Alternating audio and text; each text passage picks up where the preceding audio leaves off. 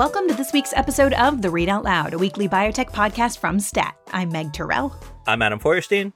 And I'm Damien Garde. It's Thursday, February 2nd, and here's what we're going to talk about this week. It's earnings season. 4 times a year, publicly traded companies report how much money they made in the previous 3 months and make forecasts about how much money they expect to make in the future. In pharma and biotech, they also provide glimpses into what's going on in the world of medicines. So we'll dig into some of the most interesting updates. We'll also talk about a legal setback for Johnson & Johnson involving a maneuver known as the Texas two-step. And Stat Washington correspondent Rachel Cohrs will tell us what the ending of the U.S. COVID public health emergency in May means for us. But first, a word from our sponsor.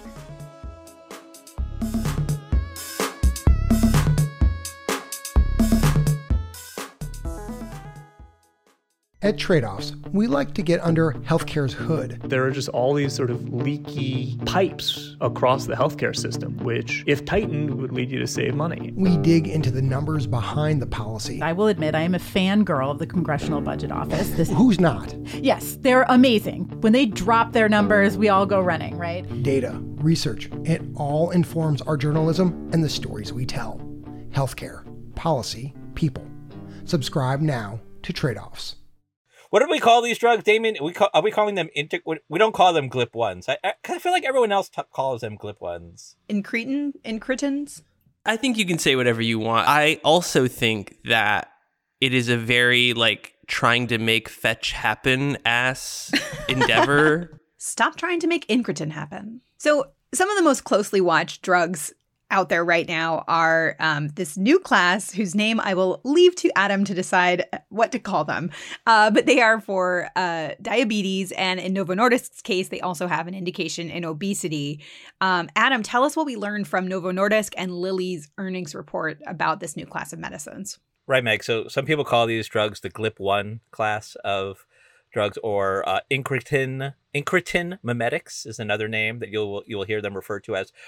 Rolls off the tongue. It totally rolls off the tongue. Right, but these are a new class of drugs that are being used to treat diabetes, and more recently, and it's obviously been a ton of news coverage about this, to treat obesity. And so we had reports this week from both Novo Nordisk, which is the Danish drug maker, as well as Eli Lilly. Both those companies are getting a lot of attention for their GLP-1 class drugs to treat diabetes and obesity. Novo Nordisk is probably the one that gets most of the attention because they have a drug called Wegovy, which is one of these GLP-1s that is actually approved here in the U.S. To treat obesity, which has been growing like gangbusters to the point where actually the demand for the drug has outstripped the supply. As we've reported in others, there's kind of been supply constraints basically because Novo Nordisk cannot make enough of this drug. Now that problem is sort of resolving itself, and so it was really interesting to hear them report on Q4 sales, which obesity care sales grew at a constant exchange rate of 84% year over year, which is just a huge number in terms of the growth. And that has been a big focus, Meg, as you know, from investors who are seeing this class of drugs as kind of the next huge commercial blockbuster potential. I think I saw one analyst say that these drugs in diabetes and obesity could do like $80 billion a year. So it's a huge potential market. You had, as we mentioned, Eli Lilly also sells a GLP-1 right now in diabetes, and they are advancing that class of drugs also to cover obesity. You had Dave Ricks on CNBC this morning. What did he say?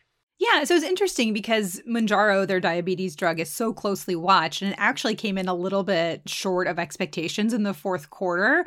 But, Dave Ricks was just talking about how incredible this launch has been for them and how fast it's going. And he was really saying it's not the revenue that they're using as the metric right now. They're really looking at the volume of the number of patients who are starting this medicine. And I think there's some sort of complexities in there because of how the medicine's getting paid for in terms of how that actually translates translates into revenue. So he's arguing that is really not the important metric, at least at the beginning. It's interesting because there's been so much demand for these medicines that there have been supply constraints. They haven't been able to manufacture as much. So he talked about increasing the manufacturing capacity for their medicines. I also asked him, just about the idea that people are using these off label. I mean, this is like the drug of choice of the rich and, concerned about weight right now. And you're seeing like TikTok videos about people using Ozempic off label and getting quote unquote Ozempic face, where like they're losing so much fat that their face starts to sag and they need fillers. I mean, this is the kind of stuff we're hearing about. So I asked him if this is safe. And, obviously he wasn't going to comment extensively on off-label use of their medicines, but talked about how they're, going to make sure they're, promoting them to the appropriate populations and arguing how necessary they are for those populations of patients. So obviously these drugs are getting so much attention because of their ability to help people lose weight. But the outcomes or the health outcomes for people beyond that is still sort of up in the air. Damien, you had mentioned a clinical trial that's pretty important and it will be closely watched that's coming up later this year. Tell us about that.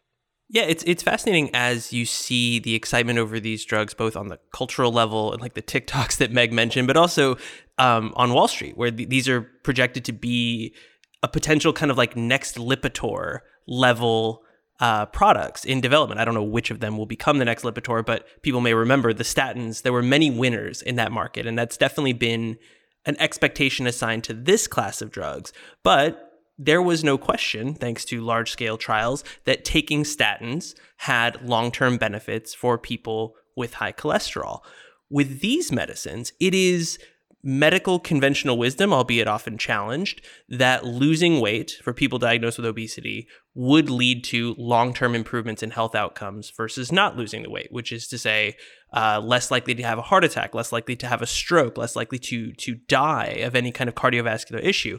However, we don't actually have like hard randomized prospective data on that, but we soon will. So this is a really long preamble to answer your question, Adam, which is that Novo Nordisk, the Danish drug company in question, has been running a very large clinical trial. I think it's upwards of 17,000 people followed for about 5 years who are diagnosed with obesity and get either their GLP-1 treatment or placebo. And while there's no question really that patients who get the drug will lose weight, we will find out whether they will endure fewer cardiac complications, which is say heart attacks, strokes, and death from cardiovascular disease. Now, like I said, it follows logic, and there seems to be an assumption that that trial will read out positive. It is now expected to read out this summer or even Q3. I think Novo Nordisk has been a little vague about it because it depends on how many outcomes, how many heart attacks and such are tracked in the study. But if that study is not clearly positive, this narrative could change. Now, the demand for these drugs, which seems to be driven by the fact that they clearly make you lose weight, probably won't change because, for obvious cultural reasons. But for the insurance companies and payers who will decide whether they appear on formularies, whether they'll be reimbursed for, et cetera, which is really the real barrier to reaching those $90 billion sales figures, they are probably going to be less likely to want to pay for them if it turns out that they don't have hard outcomes benefits in the long term, if it turns out that they simply help you lose weight in the short term. So that's something to watch. I mean, I don't know how to project that trial. Like I said, it's kind of the first of its kind in this world. And so as we get closer to that data readout, I think that's going to become much more of a conversation about these medicines than it has been to date. So I think the other big pharma earnings news this week came from Pfizer, the biggest pharma of them all. And they gave some really granular guidance for the year ahead regarding their COVID products, both their vaccine and therapeutic. Meg, what did you hear? Yeah, it was really interesting. And this is sort of an underlying issue throughout a lot of the, pharma earnings this quarter, as the ones that produce products during the pandemic that helped with the pandemic are now seeing much lower sales in general from those products. Merck reported earnings on Thursday morning. It also has molnupiravir, another COVID antiviral. It's used less than Paxlovid from Pfizer, but it is used. And, they forecast $1 billion in sales this coming year. But that's down from $5.5 billion in 2022. For Pfizer, they are talking about the transition to a commercial market for vaccines and drugs. And this kind of goes hand in hand with the end of the emergency declaration, even though as we'll hear from Rachel, the EUA system is not getting affected by that.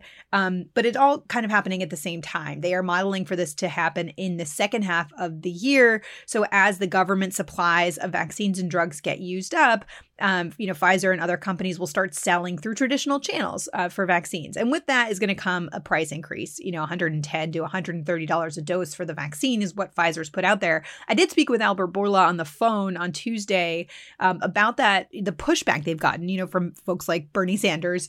And he called it a responsible price and he called it cost effective. So, it's the usual suspects accusing the drug industry of price gouging and the usual response from the industry, which is, we're not going to listen to you and we don't have to. But in terms of the detail on COVID, it used to be that they just said, how much governments were buying and for how much, and that went into their guidance. But now they're actually forecasting 112 million symptomatic infections globally in 2023, excluding China. They estimate 17% of people will be treated with an oral antiviral, and that 90% will be their market share for Paxlovid.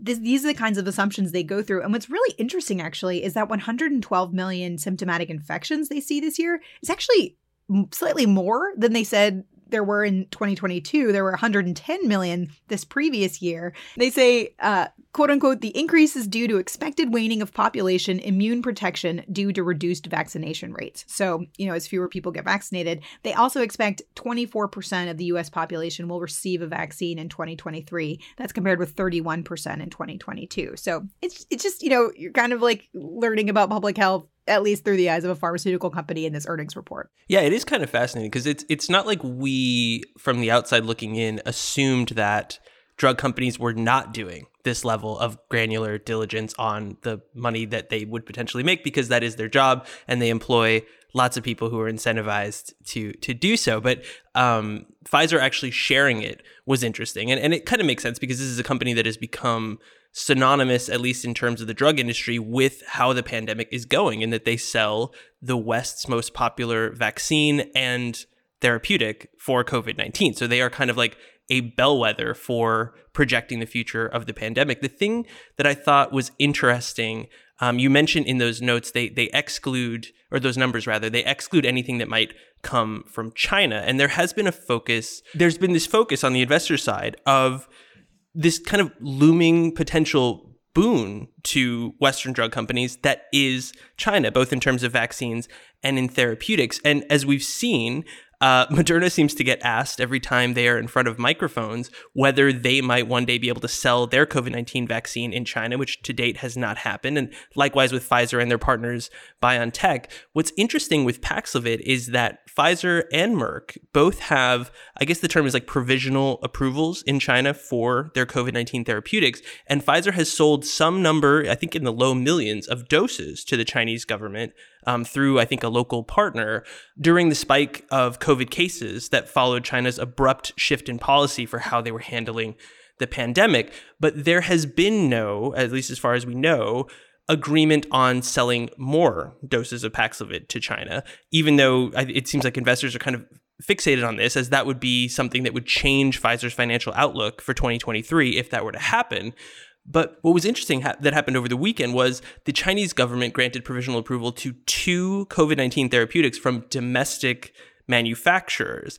And so if we look at what's played out in the vaccine world, where the Chinese government has prioritized domestically produced vaccines I shouldn't say at the cost, but excluding those made by Pfizer, Moderna, and others in the West, I think it'd be reasonable to infer that now that there are 2 provisionally approved therapeutics made in China, that the government would prefer those to ever ordering more doses of Paxlovid or Merck's antiviral. But that's something that's still kind of playing out in the background as everybody fixates on these numbers from Pfizer and other companies and how they might shape the coming year of COVID-19. Yeah, and my last word on Pfizer is just, I don't like to bog down the podcast with numbers, but it is remarkable, right?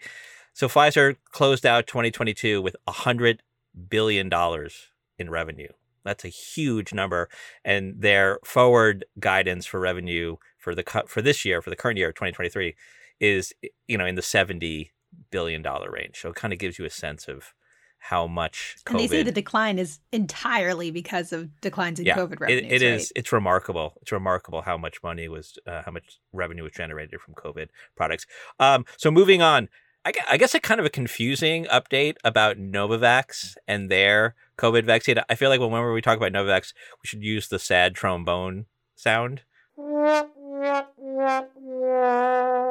But Meg, what's going on with Novavax? Yeah, so earlier this week, this reporter Alexander Tin, who is like one of the most informative COVID reporters on Twitter, and I presume in real life as well, although I follow him on Twitter. He works for CBS News in DC. But he tweeted a slide from a sort of vaccine slide deck of I think it's sort of the federal ordering system of COVID vaccines. And the slide says that the current U.S. supply of Novavax will expire at the end of February and won't receive shelf life extensions. It says CDC will turn off ordering for Novavax at the end of January, and shipment for the product will stop in early February. And just points out that final provider orders are due on Friday, January 27th. So it gave the impression that like Novavax's vaccine was just like quietly disappearing from the market. And I think a lot of people took it that way, at least looking at the replies to this tweet. And a lot of people were disappointed because Novavax, because J&J has been de-emphasized so much, Novavax is really the only alternative to mRNA vaccines out there. It's a protein-based vaccine. So I reached out to the company to try to understand what was going on, and they did clear it up. I mean, it sounds like there are doses out there that had a 9-month shelf life. They are expiring. They said they're in active conversations with the government to ensure continuity of access to the vaccine. And they say, in the meantime, as with all vaccines, doses already in the market are available for administration until the date of expiry. The other question I had about Novavax more broadly was that after the VRBPAC meeting, the advisory meeting to the FDA previous week, the vote was to make all the vaccines out there the same. So whether you're getting a primary series or a booster dose, it would be a bivalent vaccine. Well, Novavax doesn't have a bivalent version available on the market. So I wondered what happens to them. It doesn't sound like they're going to put out a bivalent now, to BA.5 and the original, which is what the mRNA vaccine bivalents are. But it does sound like they expect to be in the running when the FDA recommends an update to the strain going forward. So it sounds like right now there will be an expiration of Novavax vaccines, and perhaps until we get to the fall and there's a new strain recommendation, maybe there won't be Novavax vaccines until then. We'll also have to see if they can keep a pace with the mRNA vaccine manufacturers when there's a strain change. They indicated it would take them longer than the mRNA companies to update the vaccine because of the manufacturing process. And Novavax has had trouble with manufacturing before. That's kind of been the story over and over again, that they just haven't been able to keep up. But I will point out, even though they haven't kept up with the mRNA companies, they beat out companies like Sanofi and GlaxoSmithKline, which are very experienced vaccine makers, and actually getting a COVID vaccine to the market in the U.S. And finally, we can get to the aforementioned Texas two-step, a lovely, apparently, term of art in the legal field. And people may recall this, that Johnson & Johnson, which is liable to pay out billions of dollars in settlement money related to its talc powder, executed this maneuver in which it would spin out the talc business basically into a subsidiary and then declare bankruptcy for that subsidiary in order to, I guess, make it easier to handle this large amount of money that the company needed to pay out. The company promised to actually meet its obligations in doing this Texas two-step, as apparently it is called. But this was controversial because basically it looked like a massive firm like Johnson & Johnson trying to, if not shortchange, then at least do something a little cute and a little icky with what is legal liabilities to legitimate people who won in court that they had been harmed by its products. But Meg, this week we got news that the two-step apparently will not be going forward. Yeah, well, as ever, unless it has gone to the Supreme Court, which it has not yet, there can be appeals, and there will be. But we did hear from a federal appeals court that they were rejecting J&J's plan to put this group, this essentially set of liabilities, which it spun out into its own little corporate entity. The attempt to put that into bankruptcy is being rejected. And essentially, the court said, or this panel said that it wasn't under financial distress, that because there was a guarantee from big J&J, which is, of course, an extremely credit-worthy company, has one of the best credit ratings in the S&P 500's $400 billion plus market cap company, there was a guarantee from that company to pay. And so it was not under financial distress. It was a really interesting decision, not just because of J&J. And, I did see one estimate from Wells Fargo's Larry Beagleson, who said it potentially takes the liabilities for J&J from $2 billion to $10 billion, but we'll see how that goes. But there are broader implications for companies perhaps seeking to use this type of maneuver to protect themselves against consumer product liabilities claims. We already saw 3M trying to use this for claims over faulty earplugs for people in combat. We've seen it be used in asbestos cases before. So, it's kind of an interesting broader financial question, but then also for J&J, they may have to go through this kind of one by one. There are 38,000 cases. Many of them have been grouped together, more than 38,000. But they are going to appeal. They're going to challenge this ruling. I think it'll go to the broader appeals court first, but potentially it could go up to the Supreme Court. And if it takes up the case, it really will be a corporate question of can the bankruptcy court be used in this way, which it has been increasingly in a lot of these, consumer products, health cases where people are claiming their health has been hurt by various things. One thing I thought was fascinating is that I didn't read the entire 50-odd page ruling, but in news coverage of it, the judges pointed out that, as you said, that what J&J was trying to do, consolidating these cases, was not an appropriate pretext for using the bankruptcy system, which is for companies that are facing insolvency, which Johnson & Johnson is not, but also noted that wanting to protect the brand was not an excuse to use the bankruptcy system. And so to the extent that J&J executed the Texas two-step to protect the brand Johnson & Johnson, the fact that we've now said Johnson & Johnson about 9 times in discussing this kind of unsavory maneuver that has been covered globally at this point suggests to me that maybe that has backfired. Hoist by their own petard.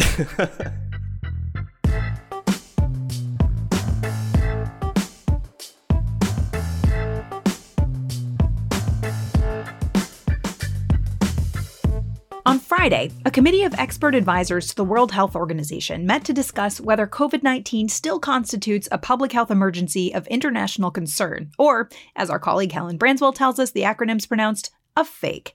On Monday, the news came, yes, it still is, but that may change in the coming months.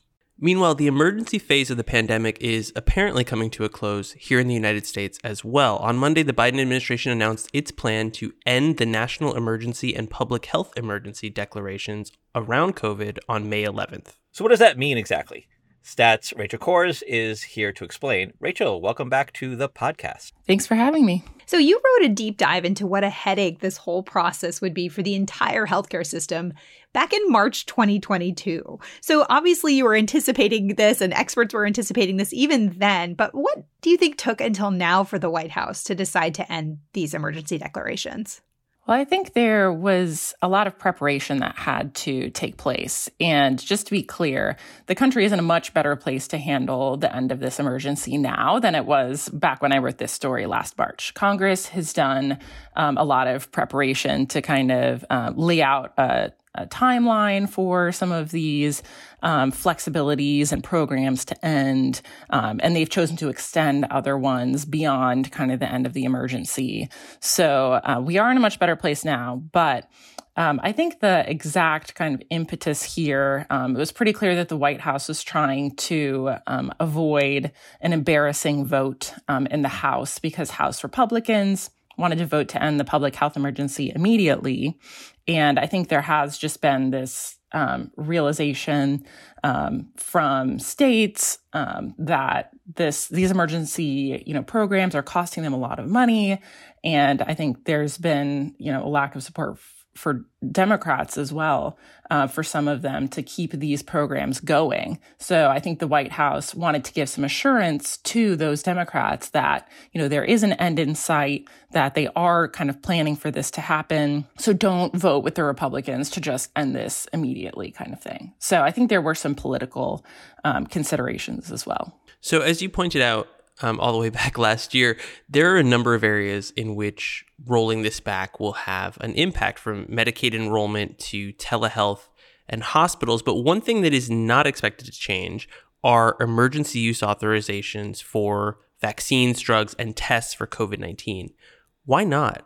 So this issue is really complicated, but the short answer is that there are a lot of different laws that Congress has passed over time with a lot of different emergency authorities. So I think 2 different laws with 2 different authorities are expected to expire on May 11th, but there are still other laws with other emergencies that aren't necessarily ending at that point in time. And the FDA has already said publicly that they expect to continue to issue EUAs, and that the EUAs that they've already issued, won't expire at that time.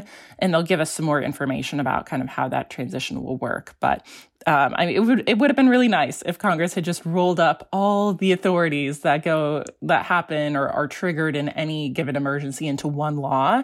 But that's not really how it works. It kind of happens piecemeal over time. And Rachel, what does this mean for Medicaid? So the Medicaid issue was mostly resolved by Congress in December with the big government funding bill. So it's actually, that whole process is going to begin before May. So on April 1st, we're going to see states begin the redetermination process, which is a big word, which basically means that they're going to be able to start kicking ineligible people out of their Medicaid programs. Because during the pandemic, the government gave them some extra money if they just kept everyone on Medicaid, even if their income fluctuated and they might not have been eligible, or, something like that. The government thought there was an interest in making sure that people had consistent health insurance. But the Medicaid rolls, predictably, have swelled across the country.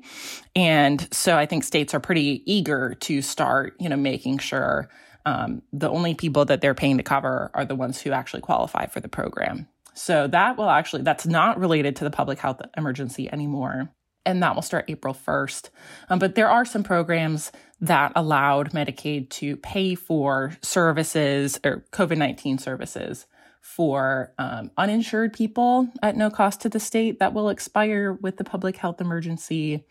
But I think the big kind of question was resolved, and it'll actually start April 1st. So the other impacts you laid out were on telehealth and hospitals. What did those effects look like? The telehealth extension is now not tied to the public health emergency anymore. Lawmakers decided that they wanted some extra time to actually decide what they wanted to make permanent in this space, and they didn't want to end those. So I think in general, those flexibilities will continue. I think there is one element that some people are concerned about in relation to medications to treat substance abuse disorders. And those may not be able to be prescribed remotely anymore at the end of the emergency. So that is one area to watch. And the hospital payments that you mentioned will also end with the public health emergency. And what that is that hospitals kind of got extra bonus payments from Medicare for treating COVID-19 patients in the hospital. I want to say it was like a 20% bonus. And originally the idea was that hospitals might have to, have more PPE or, just expend more resources to take care of the COVID-19 patients back in the day when they had their own, wings of hospitals. But again, things aren't how they used to be. And so hospitals will go back to a more baseline reimbursement level for that. So on maybe more of an individual level, I think a lot of people seeing this news, seeing headlines, would wonder what the end of the emergency declaration means for them, and then specifically for access to free COVID vaccines drugs and tests. And kind of to that notion, White House COVID response coordinator and former guest of this podcast, Dr. Ashish Jha, tweeted in his heavily line-breaked sort of poem style yesterday, quote, "When the PHE ends, access to free vaccines and treatments doesn't go away. And over time, as we transition this to the regular healthcare system, we are going to make sure that COVID vaccines and treatments remain accessible and affordable for Americans." I mean, accessible and affordable, he doesn't say free. I think there's a natural question. I know this is just speculation. Are these things going to be harder to access in the months ahead as the U.S. moves away from the way they've handled the pandemic for the past couple of years? Well, I think it depends what you mean by harder to access. Will they be available? Yes. And I think what Ashish Jha was talking about was the fact that right now there's a lot of vaccines and therapeutics circulating that the government still bought. And those will still be free to patients. But I think there's going to be a time when those free supplies run out. And it's going to have to work like any other vaccine or any other drug. And it's true, as you pointed out, that those products will no longer necessarily be free because the public health emergency provided cost-sharing protections for especially therapeutics, but also testing. The insurers have to reimburse people for the over-the-counter tests. They have to cover tests at a doctor's office for free, and all those protections would end. And it's kind of unclear what insurers are going to choose to do.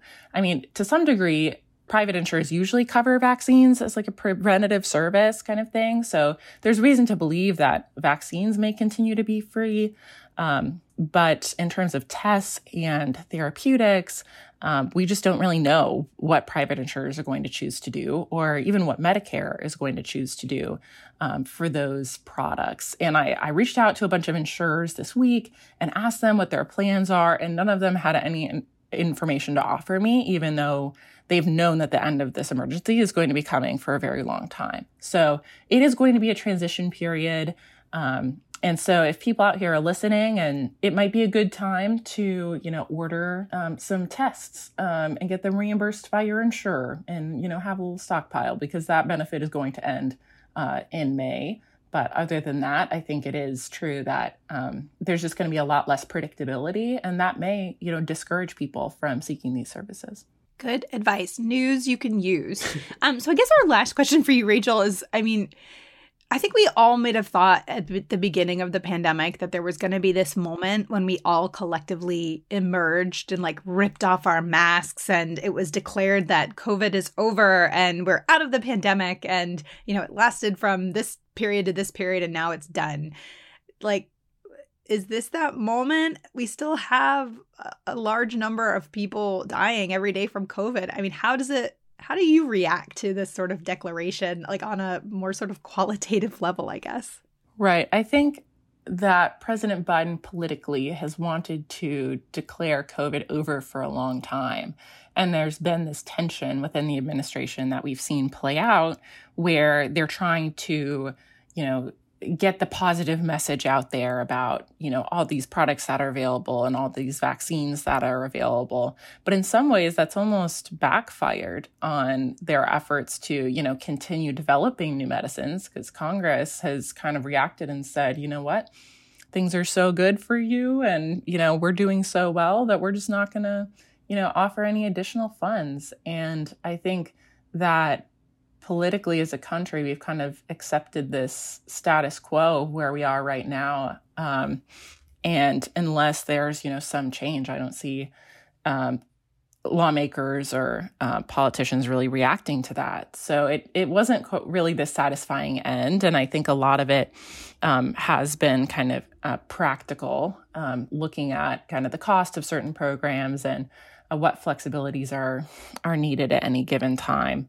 So it's not really the satisfying end that I think the White House would have wanted, but I think this the political pressure has been moving in this direction for a while, and I think we're all just going to have to adapt to this world where our definition of emergency feels a little different than it used to. So if this was a movie, the ending is not one where you'd skip out of the theater feeling triumphant and good. And No. Thank you so much for joining us. Yeah, thanks so much. This has been great. That does it for another episode of the Read Out Loud. Thank you to Hyacinth Empanado for producing this week's episode. Hyacinth is also one of our senior producers, along with Alyssa Ambrose. Our executive producer is Rick Burke, and our theme music is by Brian Joel. And we'd love to hear from you. Tell us what you like about this week's episode, what you didn't like, and how you're feeling about the end of the emergency declaration for COVID. You can do all that by sending us an email at readoutloud@statnews.com. And if you like what we do, leave a review or a rating on Apple Podcasts or whichever platform you use to get your podcasts. See you next week.